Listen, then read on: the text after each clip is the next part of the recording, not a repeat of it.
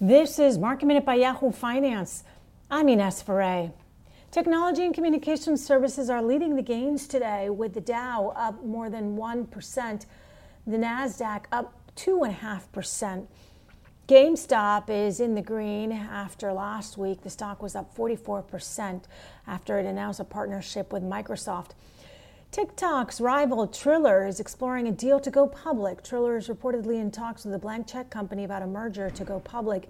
It has pitched itself as a homegrown alternative to TikTok based in Los Angeles. Tesla's CEO Elon Musk says that the electric vehicle maker is releasing its full self-driving beta to a small number of people who are expert and careful drivers next week. And Amazon today is in the green ahead of its Amazon Prime Day, expected to start tomorrow through Wednesday. Amazon is up more than 5%. Apple also up more than 5% ahead of Apple's big unveiling event this week.